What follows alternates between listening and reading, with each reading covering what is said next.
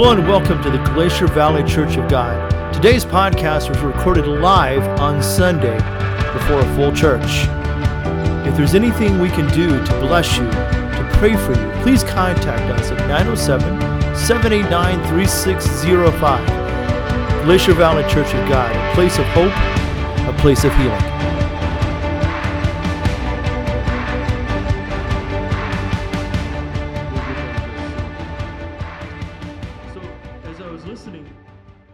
To her family, and we've all been to enough funerals and we understand what I'm talking about. There was this great recollection on the impact of this woman's life on her family, and they began to talk about, and I know this sounds depressing, but just bear with me, I'm going to get to the good part. They began to talk about the positive things in her life, and what should have been a time of sorrow and sadness, they were laughing their head off at things that they remembered that happened in the past. Have you ever been to a funeral like that where people were laughing and just enjoying the memories? Right? And I'm not taking away from the sadness of losing somebody. Please don't, I'm not being disrespectful. But they were more focused, and it got to the point we were laughing so hard they had to hand out tissue. And I thought, this is, in my moment, this is crazy because this should be sad, right? And but it was happy, it was joyful because they remember the impact of this woman. She was only 52 years old. Actually, she just turned 53. And she died. It's just a very painful death. But all they could talk about were the good memories, the things that happened, the things that they enjoyed. And I began to think to myself, what will someone say when I decide to leave this earth? Will it be happy memories? Will it be joyful memories? Will people get up and tell dad jokes the whole time? By the way, you guys know I don't trust stairs, right? You know I don't trust stairs. They're always up to something. But I don't like elevators either because they always let me down. Sometimes they pick me up. Most time, okay, those are my dad jokes for the day. But I thought, is that my legacy and bear with me, I'm going to get there, okay? I'm just kind of laying some groundwork here. But what are people going to say about me and how I impacted their life? Are they going to see me as someone who is more concerned about my kingdom and things that I were trying to build up, or how maybe I was more concerned about their spiritual life and where they are spiritually? Or are they going to think, well, maybe I was just trying to use them and trying to get them to do something for me all the time? You ever been around somebody like that? Is the only reason they wanted you in their life is they were trying to get you to do something for them? There was a phone call I got the other day that I just let it go to voicemail. It's nobody in here. It's just somebody I know up in Anchorage, because I knew they were going to ask me something, not to ask how I was doing. They just wanted something from me, right? And you know people like that. And I keep thinking, well, maybe am I like that? Am I concerned over people's lives? Do they know that when I call them, I'm not necessarily want something, but I care about them? And then I began to think about the people in this church. How do people feel about you? How do people, when they look at you coming down the street, do they go the other way? Or when they see you coming down the street, do they embrace you and say, man, that person really cares about me. That person is mindful of me. That person worries about my spirituality and whether or not I'm going to heaven, right? They worry about, am I serving Jesus? Am I reading my Bible? Am I praying? Am I doing the things that are necessary to walk a good Christian walk? And I begin to think about that, and I look at the legacy of the church, and I will argue that the church has not had a good legacy over the past 30 to 40 years, have we? Now, I don't necessarily mean this church. I'm just talking about the church in general. It's more about what can you do for us rather than what can we do for you. It's not about developing people's spirituality. It's about numbers and filling the seats and really not delving into people's hearts and saying, we really care about you. Now, the one thing you'll know about me is I don't care about numbers. I don't. I don't care how many people. If we have 10 people here that really love God and want to serve God and make a difference in the world, that's all we need, right? Jesus had 12 people, and one was a traitor, and he still turned the world upside down, right? And so I think we're okay with small numbers. I'm not worried about trying to be some bigger church, a mega church, right?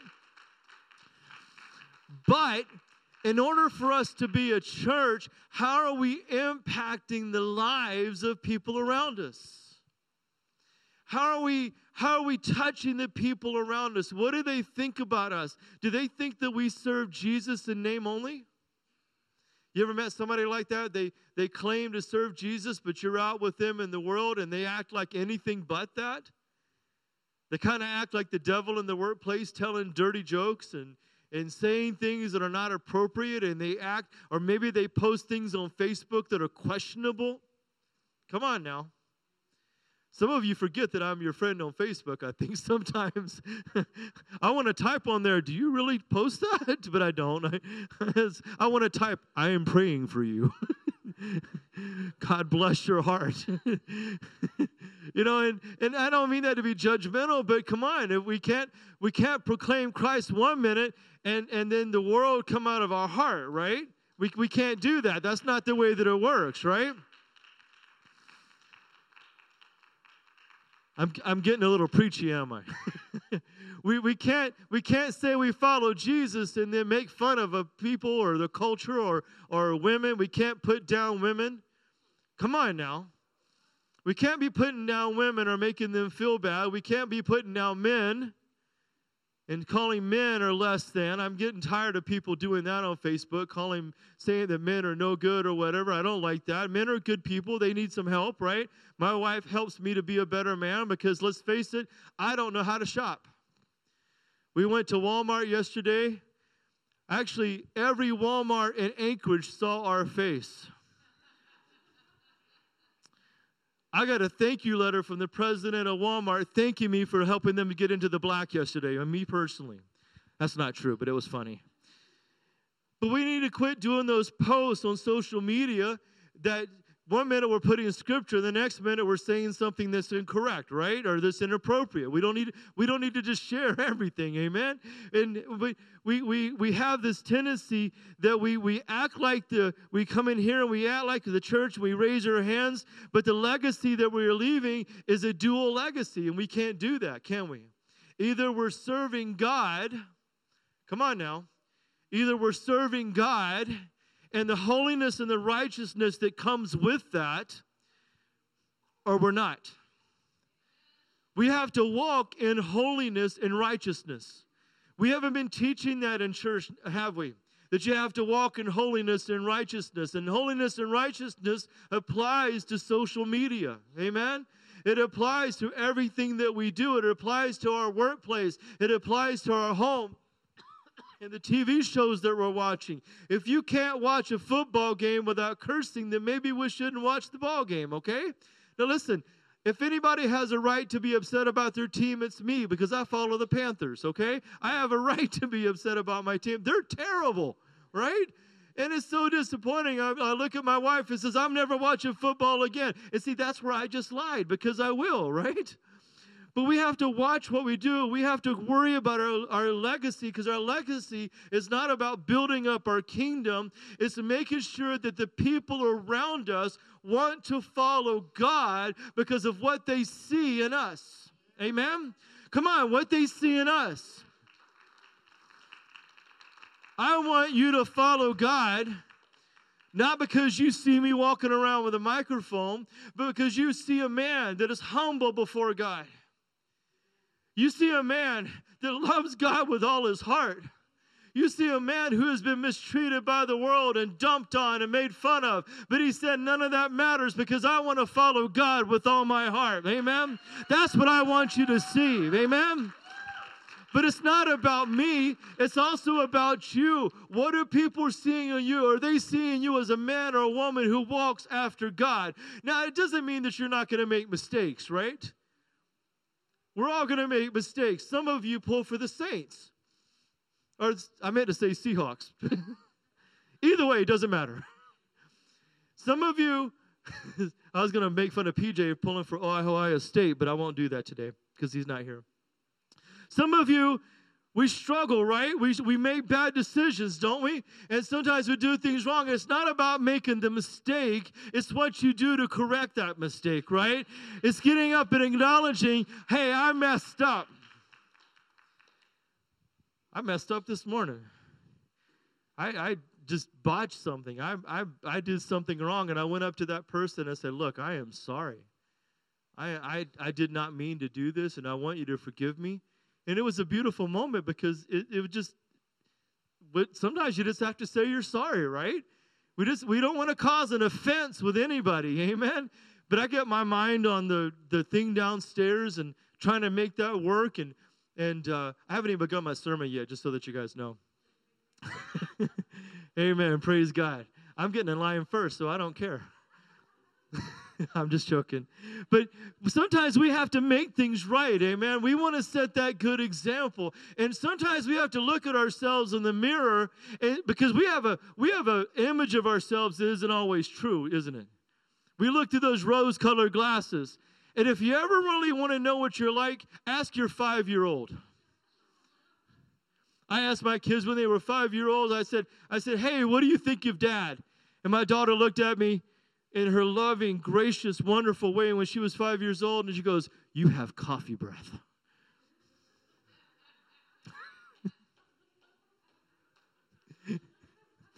I was just, this is my daughter, right? I was looking for her to say, oh, Dad, you're the best. Oh, Dad, I love you. Father, thou art my father, and I wilt beeth liketh thee. I know 5-year-olds don't speak like that, but come on, bear with me, right? Oh, Father, when I marrieth a man, he will beeth like a theeth. And I set her up. I was like, I wanted her to say this, and her response, your breath stinks. A 5-year-old will tell you what, go to Peyton, right? Peyton will tell you, if you don't know who Peyton is, I will introduce you, okay? She will tell you how she feels about you. Any young kid, that's why I love children's ministry, because they will tell you how they feel, amen? And sometimes it cuts to the heart, doesn't it, right? It just, I'll go to, hug Mia sometimes, and Mia's like, nope, not today, Pastor. And I'm like, why? She goes, 'cause. And that's okay because that's her right? We don't want to force anything. And other days she'll come up and run and jump on me and hug me. And I'm like, man, I don't know which way is which with these kids sometimes, right? But that's the way, the legacy that we live, right? How people feel about us. And sometimes we don't share those things, how we feel about other people, because we don't want to hurt their feelings. But at times in the church, we need to be honest, right? We need to be honest. We need to set each other straight. Amen? We need to look at each other and say, hey, you're not living the right life. You're not doing what you're supposed to do. Do you think that maybe God puts us in that position so that we can save our brother and sister from hell? Some of you are going down a path, and when you hear it from pastor that, pastor says it.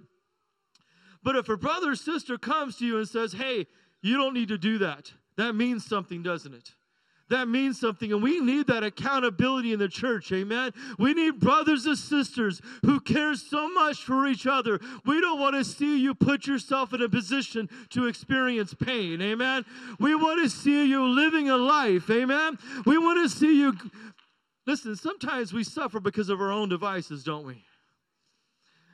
Pastor, I'm so upset. I got a speeding ticket. The devil's against me. The devil's against me. He's attacking me. I got a speeding ticket. Were you speeding? Yes. It was in a school zone, but I was in a hurry. And I prayed about it while I was doing it, and God said it was okay. I don't think that was God. Come on now, sometimes we put ourselves in that position, don't we? And we justify it. Brothers and sisters, God is holy. God is righteous. God is amazing, right? And He wants us to live a holy life, and we need to hold ourselves accountable, amen? We need to live righteously and holy before God. Now, Paul Paul in his last days, Paul the apostle, he wrote over half the New Testament. And he was an older man at this point. And he was sitting in jail. And he knew he was about to be executed. We know that 2 Timothy is the last thing that he probably wrote.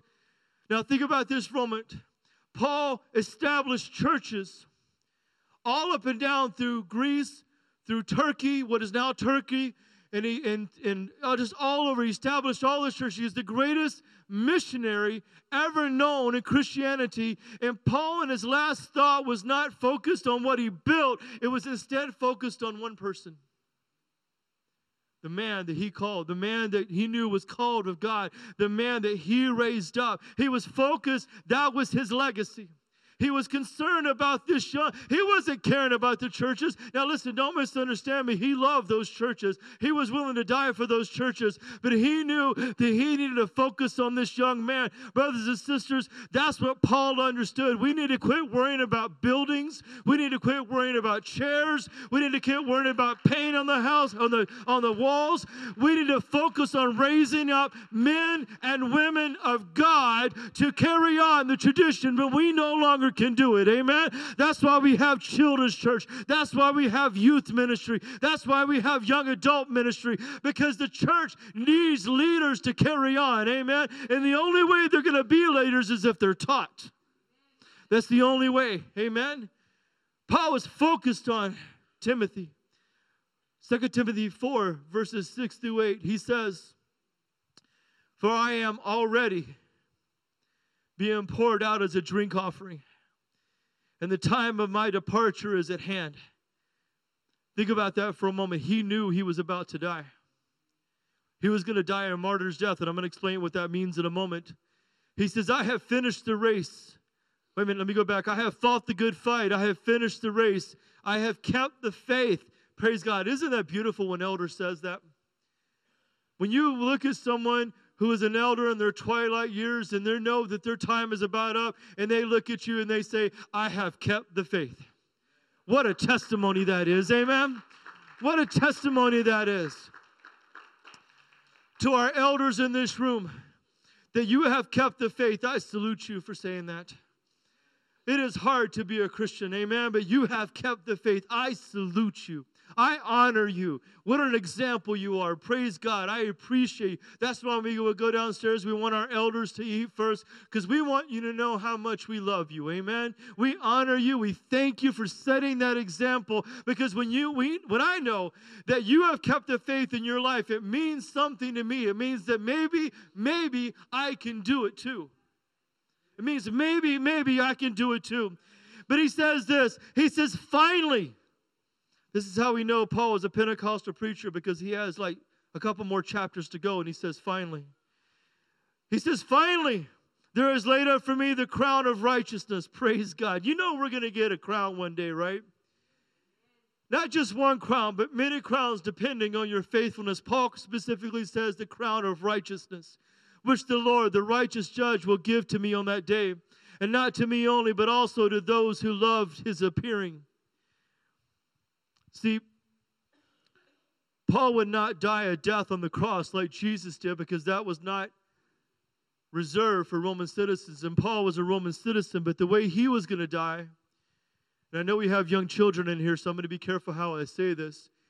He was going to die by decapitation. If you don't know what that word means, I'm trying to use a big word because of the kids. I'll explain it to you later. But it was not a death. It was an easy death. It was a painful death. It was not a quick death. It was a painful death. And he knew that this was about to happen. But in that greatest moment, he knew he was about ready to lay down his body. He was about ready to lay down his life for Jesus. And in that moment, he was alone.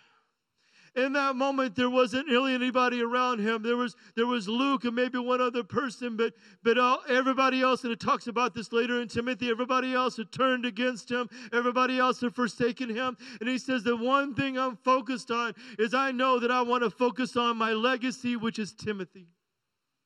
See, Timothy was a young man that was called of God. Timothy was an up-and-coming preacher of the gospel. Timothy was a young man that has shown leadership, and Paul had taken him under his wing. He says, I'm going to teach you how to be a minister. More importantly, I'm going to teach you how to serve God. Amen? I'm going to teach you what it means to be with God. See, Paul knew that Timothy had a godly heritage. He says this in verses 3 and 5 of chapter 1. He goes, I thank God, whom I serve with a pure conscience, as my forefathers did, as without ceasing I remember you in my prayers night and day, greatly desiring to see you. I want to stop here for a second. Brothers and sisters, do you know why that's why our young people fall away? Because we're not lifting them up in prayer enough. I'm going to say that again because I want to make sure that I hit home, okay? If we're not lifting our kids up in prayer every day, then I assure you the devil will take them. They're getting all these messages every day in school and their friends and social media. We need to pray for them. Amen? We need to pray for them. We need to seek God for them. And a lot of times we get so focused on ourselves, and Paul could have certainly been focused on himself right then because he knew he was about to die. But it says, I'm worried about something more eternal. I'm not worried about right now. Amen? And that needs to be our attitude. We need to quit worrying about the right now. We need to focus on the eternal, because I don't know about you. I don't want to be alone in heaven. I want my son with me. I want my daughter with me. I want your sons and daughters with me. I want you with me. Amen? Some of our young people don't come to church anymore, but they should never think for a moment that I've forgotten them. I pray for them. I pray for them. I lift them up, and you should join me in doing that. He says, I greatly desire to see you being mindful of your tears, that I may be filled with joy. Praise God. When I call to remembrance the genuine faith that is in you, which dwelt first in your grandmother Lois and your mother Eunice, and I am persuaded in you also. See, you notice that Paul doesn't mention Timothy's father, meaning probably that there was not a father in the picture. Amen? Brothers and sisters, there are people that need spiritual fathers and spiritual mothers. Come on now. They need spiritual fathers and spiritual mothers because they haven't had that upbringing. They haven't heard the importance where the father says, hey, it's time to get up and go to church. Amen. Did you know when a father tells the family to go to church, they come 85% of the time afterwards? Did you know that? Dads, come on, it's up to us. It's up to us to set the standard. I promise you, whether the Seahawks win or lose, it's not going to affect your children's spirituality more than them being here. Amen. Our kids need to be in church. Amen. I don't care if they fight you. I don't care if they, guess what kids do? They didn't, remember when they were 5 years old, they didn't want to take a bath. Right? You ever been around a kid that doesn't want to take a bath? When they hit 13 years old, that's pretty rough stuff, isn't it? I asked my son one time, did you take a bath? He was 13 at the time, and he'll love this story. I said, son, did you take a bath? And he said, well, yes, Father, I did. And I thought, there's no way. And I was like, you know, Mary with Jesus, or Martha with Jesus, you stinketh. The story of Lazarus, you'll have to read it. And I looked at him and I said, did you use soap? Soap? I just use water. Get in the shower. Just go in there. You know, because, you know, we have to train our kids, right? We have to instruct them, right? They don't know how to cook food by themselves. They don't know how to do things by themselves. We instruct them the same way we instruct them to come to church. Amen? As spiritual fathers and spiritual mothers, we instruct them on what to do. Amen? See, I was blessed because I had a godly mom and dad. They were great mom and dad. Well, I shouldn't say they were. They are a great mom and dad. They're a great mom and dad. I don't tell them all the time because they get cocky about it, right? But I also have a spiritual father that I go to. There's a pastor in Eagle River that took me in when no one else would take me in. When everyone else rejected me and didn't want me, he says, I'll take him. I'll take him. Now, he was a first sergeant in the Army, so he was not easy to get along with. His words were never please as you do it. But he taught me. And he came up to me last night or Thursday night at our dinner, and he hugged me and he kissed me on the cheek and he told me how proud of me he was. See, that meant more to me than I can ever tell you. Amen. When my spiritual father comes to me, and he's older now, when he comes to me, he says, I want you to preach for me on Sunday. And I said, I can't. I got to get back to my church. He goes, that's why I'm proud of you. Because you're more worried about your church than preaching opportunities.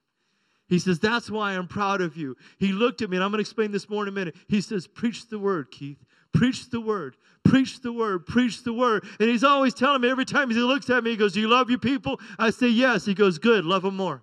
Amen. He's just that way. And he's teaching me what it means to, see, I have my mom and dad, and they pour into me. But we need other people. Amen. We need other people to pour into our people and love on them and say, preach the word. Preach the word. Preach the word. Amen. That's what we need. We need to leave a legacy of building the church. Amen. I want to remind you, our legacy cannot be this carpet. If I leave here as pastor, and my only legacy that I can tell you is that I put carpet in the sanctuary, then I have failed you as a pastor. Amen? If my only legacy is that I put TVs up on the wall, and I say I mean us. If that's my only legacy, then I have failed you as a pastor. No, my legacy should be that we've raised up ministers of the gospel, both men and women. They've started churches. They're pastoring. Amen. That should be the legacy of this church. Amen. We raised up families where the husband and wife was going through a divorce, and now they're reconciled, and they have beautiful children who are serving God. That should be our legacy. Amen. Our legacy should be families being restored, healed in the name of Jesus, the drug addict set free, the homosexual set free, the people who are not serving God are serving God, healings coming to the family. That should be our legacy. Amen. Our legacy should be when people from the community look at our church. They say, I may not go there, but that church loved on me. They cared about me. They prayed for me. They never sought to proselytize me. They only cared about one thing, and that was my relationship with Jesus. That is our legacy, amen. Our legacy should not be about whether we have a second service. Our legacy should not be whether or not that I go on TV. By the way, apparently, I look fat on TV. I told my daughter that I think that camera adds 10 pounds. And she wanted to know how many cameras were on me.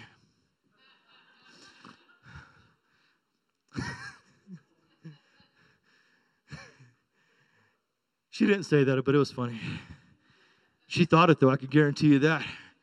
Our legacy shouldn't be how many people we have coming to our church, how many times we fill the parking lot. If that's what I got to brag about, that I have let you down, amen? Our legacy should be men and women filled with the Holy Ghost, saved, sanctified, serving and walking in the Spirit, amen? Our legacy should be going to Fred Meyer's. Sorry, Safeway. You'll get lost in Safeway, but you can go there. I may need directions later. I'm going there. I don't know where I'm at. Going to Safeway, going to Fred Meyer's and walking around and people coming up to and say, I don't know who you are, but I see God on you. Will you pray for me? Amen. That should be our legacy. Amen. Our legacy should be people calling us and say, will you pray for me? I know you go to that church and I know they serve God and you must serve God too. That should be our legacy. Our legacy should be going out in the community and helping the homeless and clothing the homeless. Our legacy should be inviting the homosexual, inviting the transvestite, inviting people to church and letting them know that they are part of the family of God. Amen? See, we don't reject anybody, do we? But that doesn't mean we agree with the sin. We just love on them. Amen? Our legacy should be to let people know that God loves them. See, there's a question we have to ask ourselves. Who are you mentoring And who are you being mentored by? I'm going to ask you that again. Who are you mentoring and who are you mentored by? And if you tell me that you're being mentored by some television preacher or somebody on a podcast, I'm going to tell you, go ahead and call them and ask them for advice and see if they respond to you. Come on now. Hey, I don't care if you listen to them, but let's be mentored by someone who could actually pour into you, okay? Let's be mentored by someone who actually cares about you and is not looking for your money, amen? I'm not looking for your money. I'm looking for God to bless you spiritually, amen? The money will take care of itself, amen? I'm not worried about that, praise God. I want to pour into you. I want somebody to pour into you. I want God to pour into you. And then you know what I want you to do? I want you to give it away, amen? I want you to find somebody and I want you to give it away, amen? Listen, don't you dare take what I've given you and internalize it and go, praise God, I'm okay now. No, don't you dare do that. You take what I give you from the Word of God, and you go find somebody and say, let me share with you what God has done. Read the Word of God. Let me share with you what God has done. Amen? And don't say, my pastor said this. No, it's got to come from your heart. Amen? It's got to come from you reading the Word of God. What has God done in your life? Amen? What has God done in your life? We need to quit having memorials in the sense of our church is great because we have a great worship team. Our church is great because we have a keyboard or an awesome pastor. No, our church is great because we love people. Amen? Our church is great because we care about people and we want to see them grow in the Lord. Amen? That's why our church is great. Our church is not great because we have these comfortable seats or we have children's church, we have this or that. Our church is great because we love Jesus. Amen? We love Jesus. See, Paul said this in 1 Corinthians 11:1. He says, imitate me just as I also imitate Christ. See, that's what a mentor does. He says, watch me. Watch me. Or she says, watch me. Watch what I'm doing. Now, what that means is, as a mentor, you have to become vulnerable. Did you know that? You have to become vulnerable. That means that sometimes I have to let you see my mistakes. Because if you think I'm perfect, then you'll never serve God because you know that you can't be perfect. And I can assure you, you can ask my wife and my daughter, I am not perfect.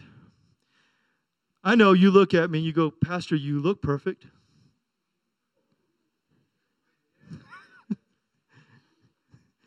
I didn't get a lot of amens there, but I'm going to feel in my heart that you were with me.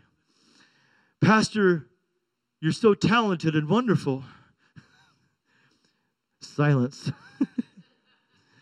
But thank you. But as a mentor, I need to show you my mistakes. Sometimes I let my anger get the best of me. Sometimes I get frustrated. Sometimes I get impatient. Anybody with me? Anybody been through the line at McDonald's? If you know that, then you've had those experiences. Amen?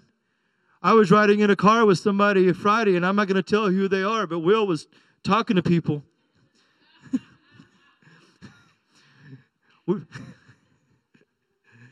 Sorry, brother, I just told you out. Will was talking to people in Anchorage traffic, and he was letting them know that they needed to move. And we were laughing about it because, Will and I, we were laughing because he was in Anchorage and I was in Anchorage, and we just spent some time together, and we were laughing about it, having a good old time. But we could be real with each other, amen? But being a mentor means that I need to be real. Will's been around me. He knows I mess up. He's seen it. He looked at me like, you're a pastor? Right? I'm not perfect, amen? There's going to be times that I do the wrong thing. I pull for the Panthers. You know that I have a demented sense of weirdness about me. I know, football reference. You guys get tired of that. I mess up. But we're not going to be perfect till we get to heaven, will we? And what people need to see is not that you're perfect, but how do you overcome that? How do you come back? How do you say, you know what? I messed up here. Let's make this right. How do you make things right? You know, sometimes we act like that nothing we do is wrong. Amen. We act like we don't stink or anything. Brothers and sisters, we do things to I hate it when you offend somebody and you look, or they look at you, or somebody offends you and they look at you and they say, I'm sorry that you was hurt by that, or I'm sorry that it's your fault. Listen, we need to just take ownership of offense sometimes and say, hey, look, I messed up. If I hurt you, I messed up. Amen? Why do we have a problem saying that? Anybody? I mean, we were so afraid that we're going to look weak in people's eyes. Can I remind you that Jesus was weak? He looked weak in people. Now, hold on there. Let me back up. I don't mean to say that he was weak in the sense of he wasn't all powerful, but he portrayed himself as weak to show mercy and to show grace. Amen. I don't mean to imply that he was weak as in he couldn't handle anything, but he showed weakness so that we can be strong. Did I clarify myself? Because I felt like that came out wrong. See, I make mistakes, right? It came out wrong, but I want you to understand, even Paul says, I'm weak, and Jesus said, in your weakness, I am made strong, right? And we got to stop worrying about being weak. We got to stop worrying about trying to be perfect. I'm learning how to live this life. I remember people looking at me and says, well, you're a pastor, you should know. I'm going to tell you, we don't know sometimes. There's things that we deal with as pastors that there's no training for. Like when the boiler goes out, I'm not mechanical. I don't know what to do. Or other things happen in the church. This is all new, right? And we rely on God and we do it together. Isn't that awesome when we could do things together? And there's things that we face here in this church, and I come to my elders and I say, hey, what would you do? How would you handle that? That's the way church should be run. That's the way we should do things in the house of God. Amen? See, Paul tells Timothy 5 things, and I got to hurry because the food's almost done. They haven't told me. I just sense in my spirit. I didn't say it was the Holy Spirit. Praise God. What I may do if I go a long time, I'll just have them bring me a plate up here, and that way I can eat and just continue to preach. Is that okay? Amen. I saw some turkey downstairs and some roast, and we need to partake of that. Paul gave Timothy 5 things. 5 things that I'm going to talk about. The first is he told him to stir up the gifts.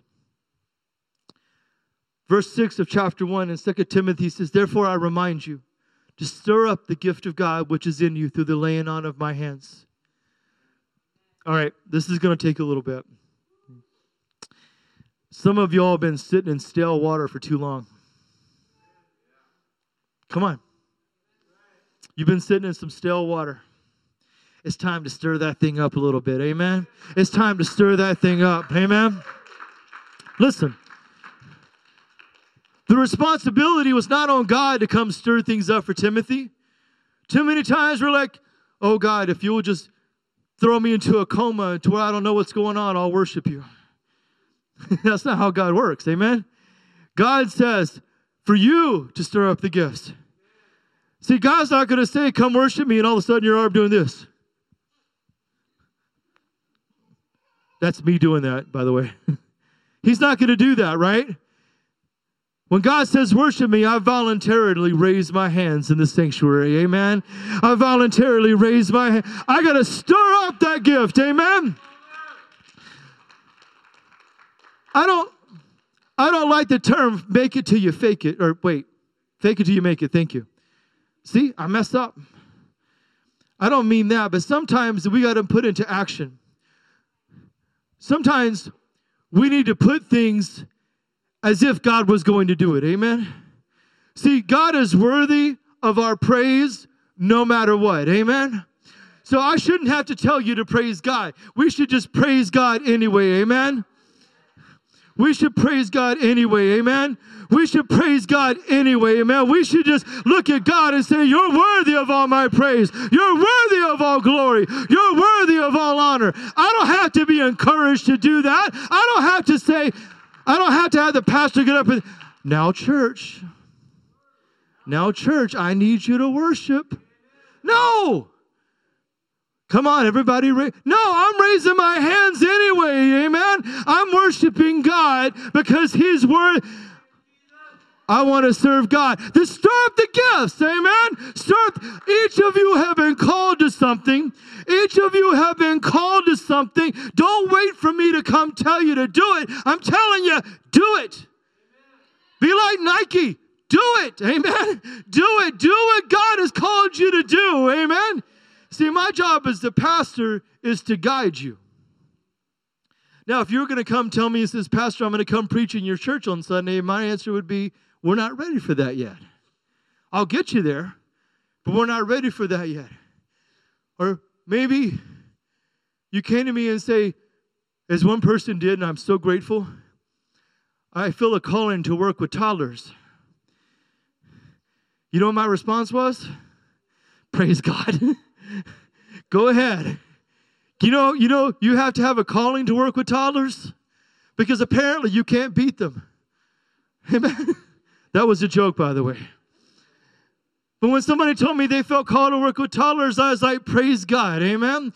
Praise God that somebody has that call. Amen. I love that. And when you come to me and you say you have a calling in your life, my job is to develop that calling. And there's some of you I'm meeting with you to talk about that calling. Now, by the way, when I meet with you, understand there may be times I need to correct you. Because some of you want to serve God, but you want to live in the world too. You want to do the things that the world does because the world's fun for a moment. And my word is going to say you need to quit because you're not going to serve God and serve the world at the same time.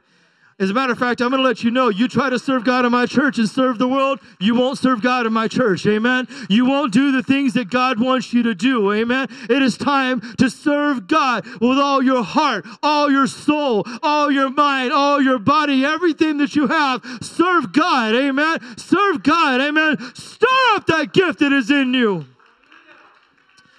Praise God. Somebody came to me one time, they says, Pastor, I want to be a preacher. And I said, go scrub the toilets. That's what you'll be doing the most. Praise God. I'm just being real. I'm being real. Go do the thing that you hate to do, and that's what being a pastor is all about. I'm not talking about preaching the word, but there's things that we have to do that are not fun, amen? Because that's what serving God is. It's not about what you like to do. It's what God wants you to do at that moment, amen? Then he tells him, Timothy, this in verse 8, to not be ashamed. We got too many young people that are ashamed of the gospel. We got too many adults and elders that are ashamed of the gospel. He says, therefore, do not be ashamed of the testimony of our Lord, nor of me as prisoner. In other words, even though I'm in jail, don't be embarrassed about me. Man, sometimes I'll go somewhere to like Fred Meyer's and I'll go, hey! You know what the person does? Yeah. It happens sometimes. You know what I do? I'll go, maybe they didn't see me. So I'll start going, hey! And I'll start acting kind of weird. I'll go to them, hey! I'll start doing this. We have missed you. Praise God.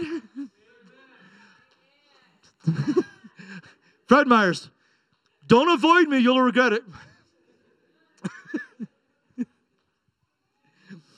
Because listen, that's just the way I am, amen? Don't be ashamed of me, amen? Don't be ashamed of the Lord. And he says, but share with me in the sufferings of the gospel according to the power of God. Brothers and sisters, let me tell those that I'm mentoring, those who are listening to me, life will not always be fun. Life will not always be joyful. Life is going to be hard sometimes. We will suffer, amen? Share in the sufferings with me. When I suffer, you should suffer. When you suffer, I should suffer. When you're happy, I should be happy. When I'm happy, you should be happy. That's the way it works, right? Do you guys know we're members of the same body? What is the most important part of the body? Can anybody tell me? Is it the head? Heart? I disagree. The most important part of the body is the big toe. Right? Because if you hit the big toe, you know it's there, amen? If you ever walk through a room and hit your big toe, right? You feel it for a long time. Therefore, the big toe is the most important part of your body, amen? I mean, I say these things in jest, but there is not a part of our body that is not important, amen? Don't you dare disassociate yourself from this church. You are important. No matter who you are important to this church, every one of you. People say, well, I don't feel important. Then you got to engage. You can't just hide.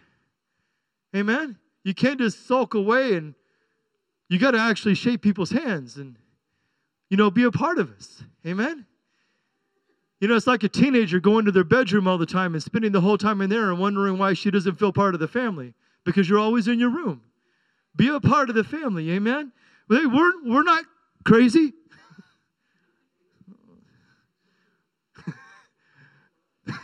Much? Listen, if you don't have a crazy uncle in your family, then I will be that crazy uncle, okay? You can joke in the house of God, okay? You can have fun in the house of God. There's pain and there's sorrow, but there's also joy in the house of the Lord, amen? Praise God. Praise God. I got 6 minutes and I'm not even halfway done. Richard, go down and tell them we'll be another hour. I'm joking. I'm joking. I'm going to wrap this thing up. I just felt the sharp needles coming at me when I said that. For those of you who listen to me, I want you to be loyal to the faith. Paul said in verse 13, he goes, hold fast the pattern of sound words which you have heard from me, and faith and love which are in Christ Jesus. You know what that means? I'm going to just break it down to you. That means listen to me. That means listen to me. Now, here's the thing. Some people are hesitant against that because they think, well, what if you're wrong? What if you're trying to deceive us? You know who gets judged for that? I do. And I much rather fear God's judgment over my teaching than yours. Okay? So everything I say to you is said with a heavy heart because I got to make sure I'm saying what God wants me to say. But listen to me. Listen to what God is saying this morning. And if I'm wrong, I'll go back and make it right.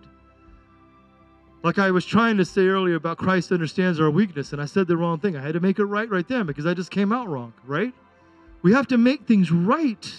Listen to me. I'm not just getting up here and talking because I like to talk. Okay, well, part of that's true. I'm not getting up here and doing this because this is a job choice. I'm doing it because there's fire shut up in my bones. I have to do this, amen?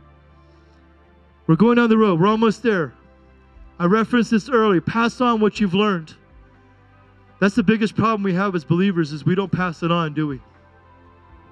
We don't even pass it on to our kids. Come on. We don't take our kids by the hands and say, we hold them and say, you need to serve God. We look at them and say, well, you can make your own choice. Kids are not going to want to serve God on their own. That's not how they're wired. They don't even know what cereal they want. Man, come on. You ever been around a toddler? They say, I want that red plate, and you give them the red plate, and they throw a tantrum. That's not the one I wanted. And you say, this child's possessed by a demon. Right? I mean, children don't know what they want. Parents, that's up to us to establish that spirituality, amen? But more than that, there's people in your family, there's people in your job. Pass on what you've learned. Share with somebody. Don't hold it all on your own. If whatever you pour out, I can assure you when you come back to church or when you read the Bible, God's going to pour it back into you. And it's going to be fresh. It's going to be wonderful. It's going to be full of joy, amen? Lastly, and when we end here, we're going to go downstairs. We're just going to enjoy some food. Our elders are going to go first. Please don't anybody eat until then. Please only get a little bit so that we can make sure we have enough, and we'll announce when seconds are done. And please don't knock each other over when the seconds are announced. But the last thing, preach the word. Preach the word. Chapter 4, verses 1 and 2, he says, now this is his most serious thing that he says to them. He says, I charge you, therefore, before God and the Lord Jesus Christ, who will judge the living and the dead at his appearing in his kingdom. Preach the word. Be ready in season and out of season. Convince, rebuke, exhort, and all long-suffering and teaching. Last Sunday night, I was very ill. And I asked Will to step in for a prayer meeting. And this is what I love about Will. I'm going to brag on Will for a second. Will never says no in an opportunity because he's always ready. He's always ready to do something. If I say, Will, can you preach me? Yep, I can do it. Will, can you do this for me? Yep, I can do that, because he's always ready. And people get upset sometimes. I'm never going to do what God has called me to do because you're not ready. Oh, I'm going to say that again, all right? I don't get to do anything, and I just sit here, and I'm frustrated. I'm going to leave the church because I'm not doing anything, because you're not ready. You're not ready. How do you get ready? The first 4 things that I talked about. Preach the word. Dads, preach the word to your family. Make sure your daughters and your sons and your children understand the word of God. Make them come to church. Amen? Moms, love your husbands. Now see, I know when I say that, I'm not saying that lightly, because my wife has to love me. And I'm difficult. I followed her all over Walmart complaining like a toddler. And finally she looked at me and she goes, will you just be quiet so I can do what I want to do? And I looked at her and I said, no. Not really, because I was too scared at that moment. But in my mind I did. So when I say, wives, love your husbands, I mean it. Your husbands aren't perfect, but guess what? They're still with you and they're providing. They're good people. We need to value our men. I'm tired of men being put down. I'm just going to say this. Women, listen to me. Stop putting your men down, and you'll find the more you encourage them, the better men they become. The better men they become. See, my wife encourages me. There's times that she corrects me, but I know when she corrects me, it's always in love. I do. Because the way she tells me. But most of the time, she'll look at me and she says, you did such a good job today, honey. I'm so proud of you. Look at what you did. You're doing such an amazing job. And I look at her and I say, but it's just the dishes. And she says, but you did the dishes better than anybody. I'm so proud of you. You did them so good. Yes, I have to go back and redo the dishes after you did it, but I'm so proud of you.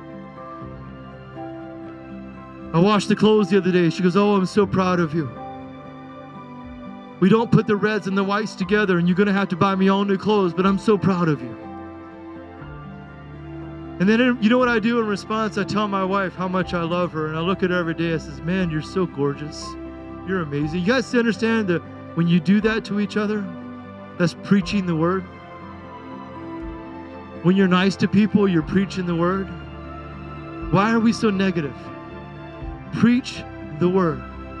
We love people, amen? Show them that you love them. Show them that you care about them. Show them that they mean something, amen? You are welcome in the house of God today. You are a part of our service. We love you. And we do it with long suffering and patience and kindness. With our elders who struggle in getting along and walking and maybe aren't as fast as we want them to be, we come up beside them and we grab their arm and we just gently walk with them and tell them we love them. To our young children who are toddlers who don't know how to behave yet, we simply put our arms around them and we love them and tell them how special they are. To our young teenagers who may be confused about who they are because they're hearing about it all the time, we put our arms around them and we look at them and say, you are a child of God, and I am praying for you every day. To our young moms who are struggling to be a young mom because they're tired and haven't gotten sleep in a week and their children are teething and they're crying, we go up to them and say, hey, can I hold your baby for a moment? And then give it back when it starts fussing. To our young dads who are struggling to put dinner on the table, who are trying to be everything to help their families, we look at them and say, you're a good dad, keep it up, amen? You're in church today, I'm proud of you. To our young families, we look at them and we say, I'm proud of you for doing what you're supposed to do. We need to quit judging each other and find somebody to pour into. Isn't that, I'm going to ask a question here, isn't that the culture? Are we supposed to do that? See, that's Christianity.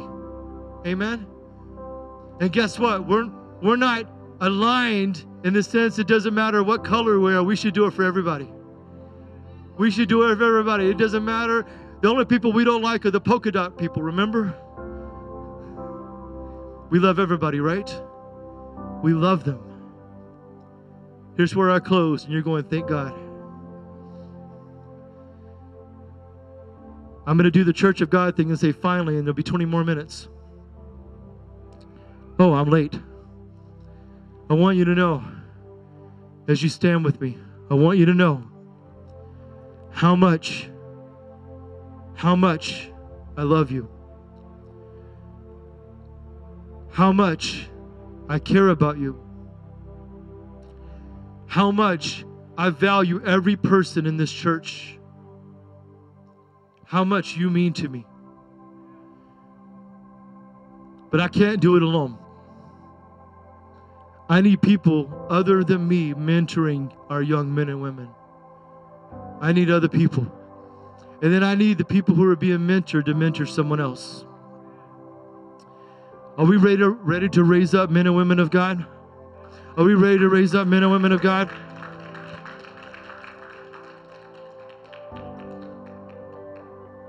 See this family right here? I love this family right here. I know they hate it when I embarrass them, but I do. I love this family. But I know Janice can't do it, but I know Janice does a wonderful job as grandmother. I applaud you. I honor you for the way you've taken your family in. But can we have some women who would just simply say, we're going to help Janice and be an auntie or a love to these young girls? Amen? Can we do that? This is what I'm talking about. Michelle's kids, they need aunties and uncles. We need people who are, and I'm just using these guys as examples. We need people who love our families. I know I'm supposed to shut up, and I'm trying. If you guys all eat all the fry bread and getting back at me, I'll preach longer next week. I love you. I love you so much. And guys, this church is going to grow not because we're soliciting numbers, but because we love people. God's going to grow in your heart. That's what I care about. God's going to grow in your heart.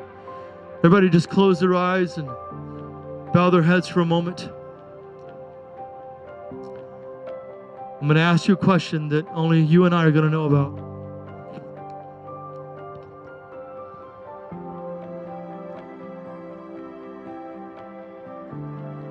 Simply by raising your hand, is there anybody in this room that just needs prayer? Just simply raise your hand. You need prayer. Okay, I see you. I see hands across the sanctuary. I see hands. Okay. If you need prayer, I'm praying for you right now. As Will comes up, we're going to close. Father, in your name, God, I lift up the names of those people, God, that raised their hand. They need you, God. I don't know what that need is, God, but they need you. They need you. I pray right now, God, that you take that need and you meet it. Father, I also pray over the food downstairs, God. I thank you for those who contributed and those who couldn't. God, they're still welcome, God. They're welcome. I pray right now, God, that you bless this church. Help our legacy, God, not become how big we are, but whose life that we touched. In the name of Jesus, I pray. Amen. We'll close this out in prayer. After our prayer, go ahead and go downstairs, but we're going to ask that nobody start serving themselves until we're ready, because we want our elders to go first. That's going to include elders. We will fix your plate for you. Teenagers, you're going to help me, right? Amen. You're going to help me fix their plates. Elders, we want to love on you, okay? That means you're going to fix me a plate too, youngins. No, I'm just kidding. Praise God. We're going to go downstairs. Please come be a part of our fellowship. We got some prizes to give away. We're giving away Will's car. So just come down and enjoy that.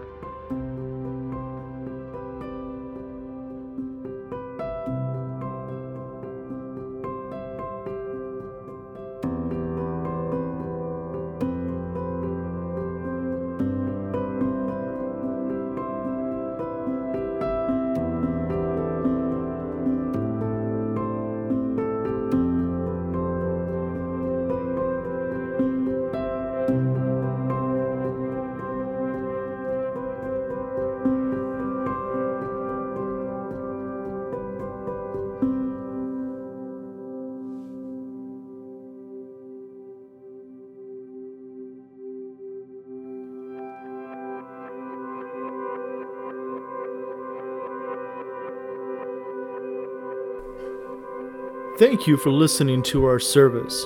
Be sure to catch the video edition of this on either YouTube or Facebook Live.